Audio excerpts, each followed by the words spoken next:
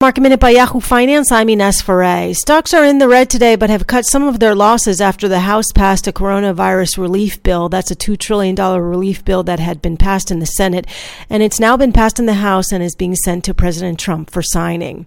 The Dow is down more than 2.5%. The S&P down more than 2%. The Nasdaq also down more than 2%.